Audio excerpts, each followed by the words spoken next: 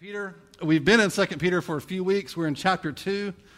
And this section is kind of hard to preach in terms of how to break it up because it really all belongs together, really through the end of the book, almost the end of the book. I'm going to split it up into 3 chunks. So this is part 1 of 3 parts, all covering the same section. I would like to do it all in one sermon, but it would be a really long sermon that only I would enjoy. And the rest of you, especially your kids, would be crying by the end of it. So we'll do it in 3 chunks, okay? And so Peter's fired up, okay? He is extra grumpy in the text this morning. He is in I shouldn't say rare form. I have a strong sense that Peter was often grumpy about certain things, but he's grumpy about the right thing, okay? This is not an ungodly grumpiness. There's nothing ungodly about it. He's right to be intense, and he will say some very intense things that are not popular for people to say now, nor were they then, okay? But this is part of why God gave us Peter. He's a gift to the church because he's willing to say things that maybe other people aren't willing to say. It's one of the things I love about him, okay? And so the question is, why is he so fired up? Why is he so intense? Why does he say things the way he says them? Because he's talking about false teachers. And I don't know about you, but I don't find that I get particularly, well, maybe I do, but I think most of us don't get really intense about false teachers. We get intense about other things. But this is not one I see a lot of people writing, angry letters about. But Peter does, and it's because Peter sees how dangerous these people actually are. More specifically, Peter writes chapter 2 as a warning that false teachers, as well as those that follow them, are headed for terrible destruction at the hand of God. Peter does not mix words. He is not subtle. He never really is. He means every word, and we should heed every word. Okay? So that's my setup for what you're about to read. Peter doesn't go into any detail exactly what the false teaching is, which gives us some freedom to kind of say, okay, what is false teaching today, which is nice. But it seems it has more to do with a sinful lifestyle than written doctrine at the time. So he's talking about people that have embraced a certain lifestyle of sin that he is condemning, not only because they're living it, but they're also there's a teaching behind it that says this is good. This is godly behavior. God wants me to live this way, right? Already starts to feel a little relevant, doesn't it? So let's read just the first 3 verses.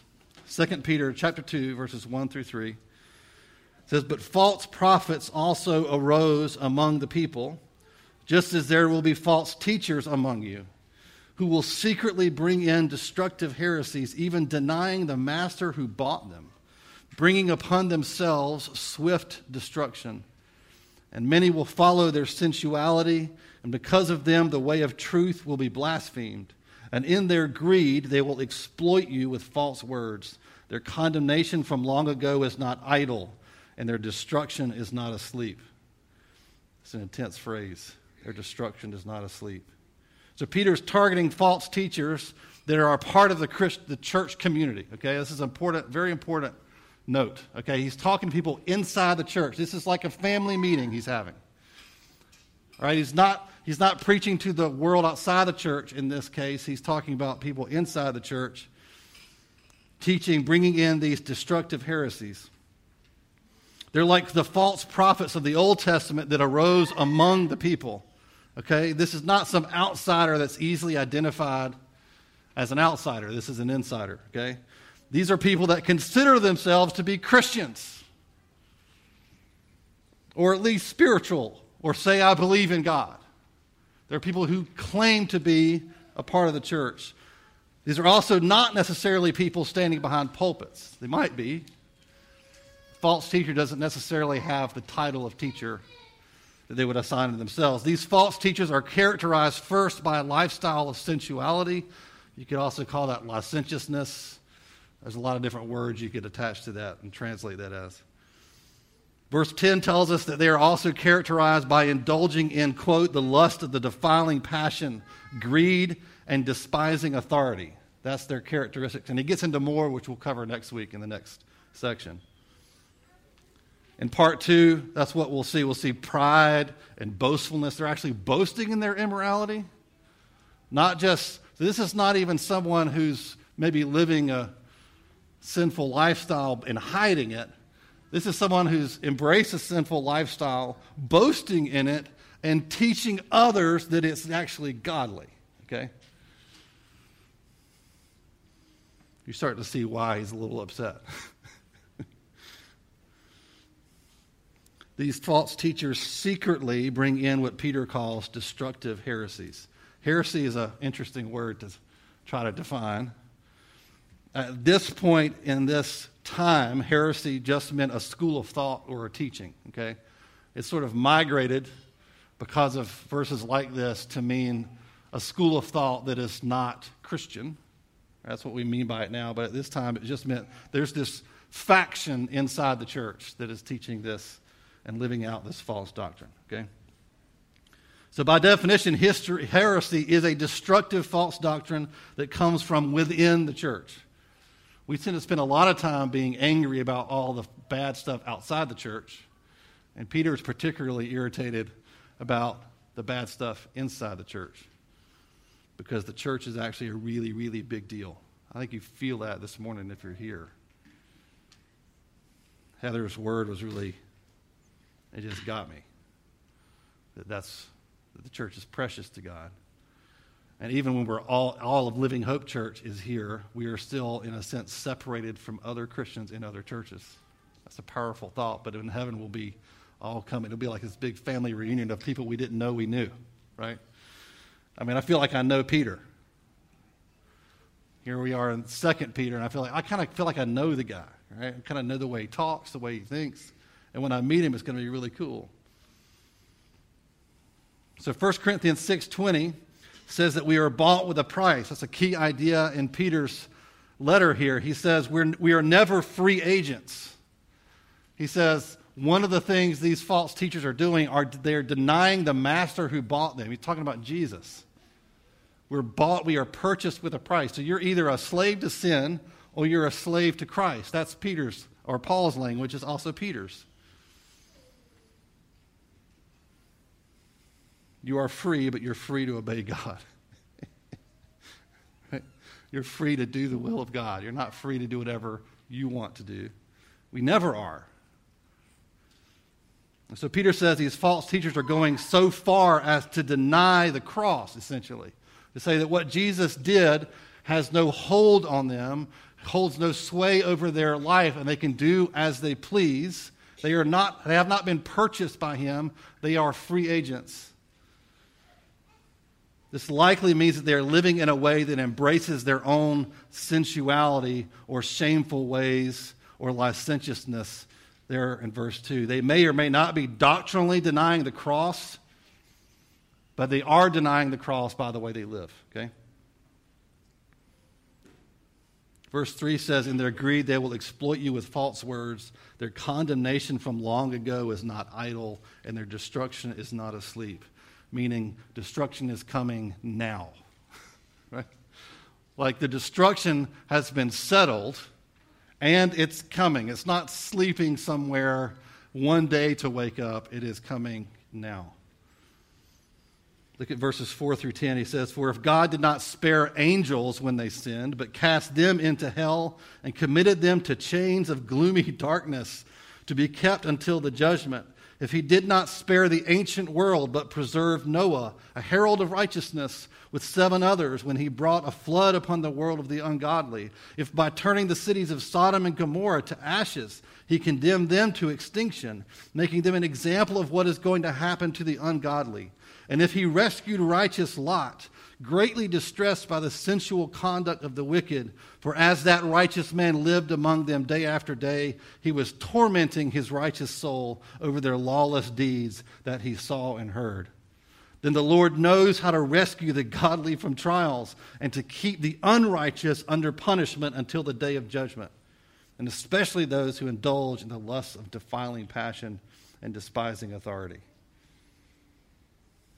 So Peter gives three kind of scriptural proofs from the Old Testament as a warning to these false teachers that those that follow them, that they are headed for destruction of God. He talks about fallen angels, talks about the flood and Noah and Sodom and Lot. I'm not going to go back and teach every one of those stories, but we can sum it up and say when the angels sinned against God, what did God do? He threw them out of heaven into hell. That's one example. Even the angels don't escape. When they defy God, they get the wrath of God. Then we look at the flood and Noah. God flooded the earth and he rescued Noah because Noah was righteous, demonstrating to us that God knows and he can protect the righteous while at the same time judging the unrighteous. Okay? Same point with Sodom and Gomorrah and Lot. God judged Sodom and Gomorrah and rescued Lot. Okay?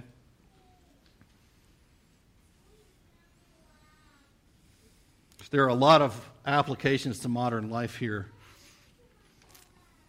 to the church right now.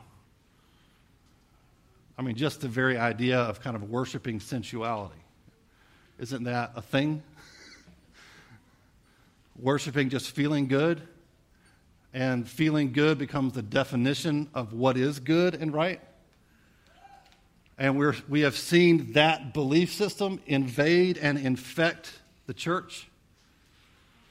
Over and over and over again, we see examples all over. One that I want to emphasize this week, and there's more to come next week and the week after, that God is zealous for the sanctity of his house. He actually cares, not just that there is a church, but that the church is holy and that the church is obedient to him. And that sheep are not led astray by wolves pretending to be sheep. He doesn't take us or the church, the universal church around the world, lightly. It's not a small thing to him. It's a big thing.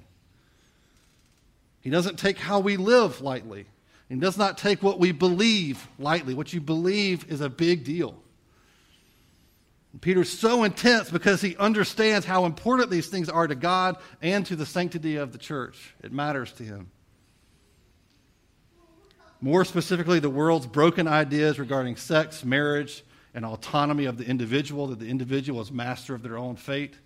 I don't belong to anyone. I can do as I please.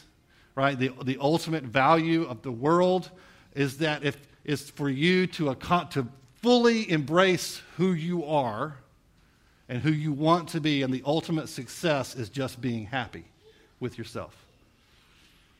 And that is not a biblical idea. Because you've been purchased, and the ultimate success is to be who God made you to be. Is to be who God has called you to be the person, an exact representation of the image of God that he made you to be from the beginning. And that is not the way the world thinks. And that philosophy of self-actualization has very much invaded the church. What's the prevailing version of the gospel in the world? It's that Jesus died to make you happy. Jesus died for you to be healthy and rich and have no problems. And it's a false gospel, isn't it? God wants to give you to have joy, but what the true gospel is, that true joy is in being like Jesus, right? That's where true joy and satisfaction comes from. Despite the hardship, following Jesus and obeying him is the ultimate fulfillment.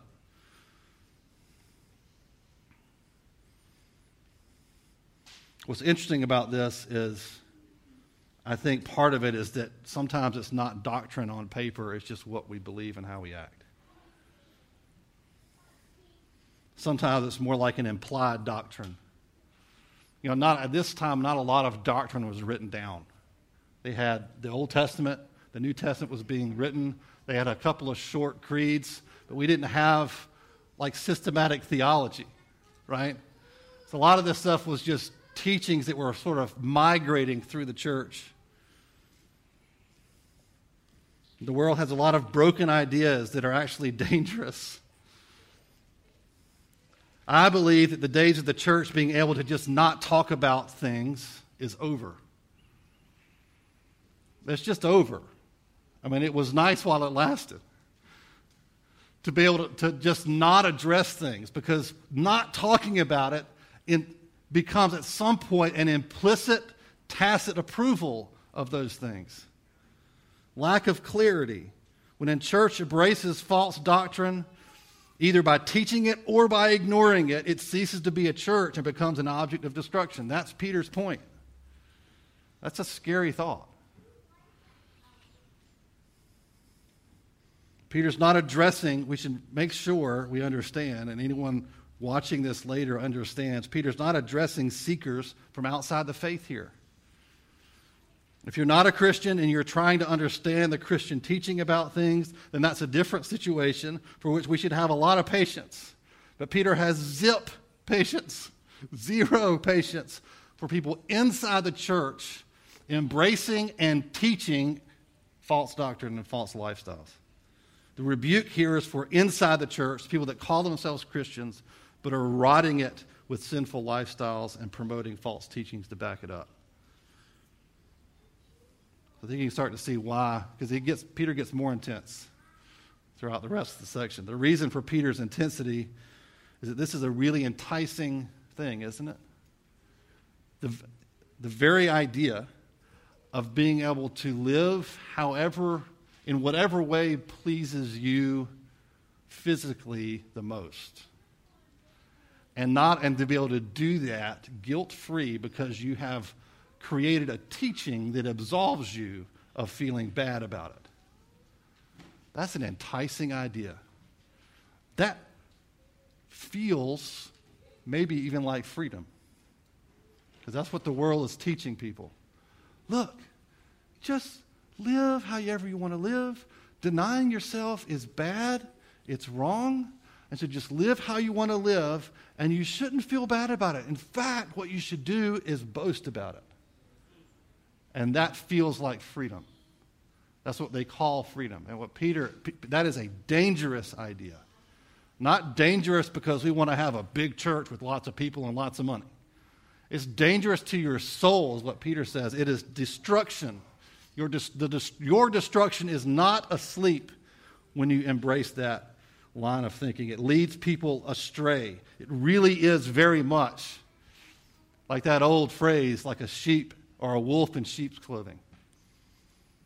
Wow, that's such a nice sheep. That person calls themselves a Christian. But underneath it is this evil, wicked thing that is saying, hey, come hang out with me. You know what the Bible really says about sex? You know what the Bible really says about your identity? God doesn't care. He just wants you to be free. You can see this plainly enough, how enticing it is right now with many churches simply refusing to say out loud what the Bible says clearly about a lot of these issues. I think it's a new day for the church. And part of what's new is that riding the fence doesn't work anymore. I've never been one for riding the fence. But a lot of people, a lot of Christians are really, really seriously struggling with that. The world they live and work in is increasingly less tolerant and less able to bear with silence and people just going, I don't want to be known for what I'm against. I just want to be left alone as a Christian. That doesn't work much anymore. And I love the fact that this very, very early church was struggling with the same exact stuff. Same. It's not harder now. I don't know who told us that, but it's just not. It was just as hard for them. And in some ways harder. In some ways the cost of being socially weird to the culture was higher than it is now. In their world, it could get you killed.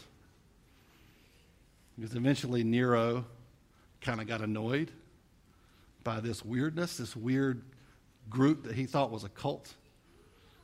And he started to crush them, and eventually it got bloody.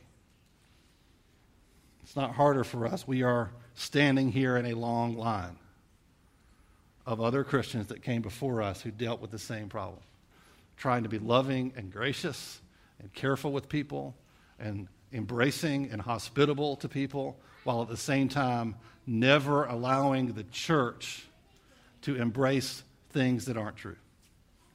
And it is not easy, right? So we were going to, next week and the week after, we're going to get more into this stuff. I'm looking forward to it. It's just exciting to me to preach to faces. It's awesome for me. So let's pray, and then we'll close, and then let you get out of here. God, we just ask you right now to, God, first just to protect Living Hope Church, not from people, but from the destruction of the enemy. God, that we would be people who love the truth, not just in doctrinal form, but that we would love the truth in the way we live. God, help us to be zealous for the church, zealous for holiness, zealous for the sanctity of the body of Christ. And we ask you to help us with these things in these complicated days. In the name of Jesus. Amen. All right. Love you guys. We'll see you next week.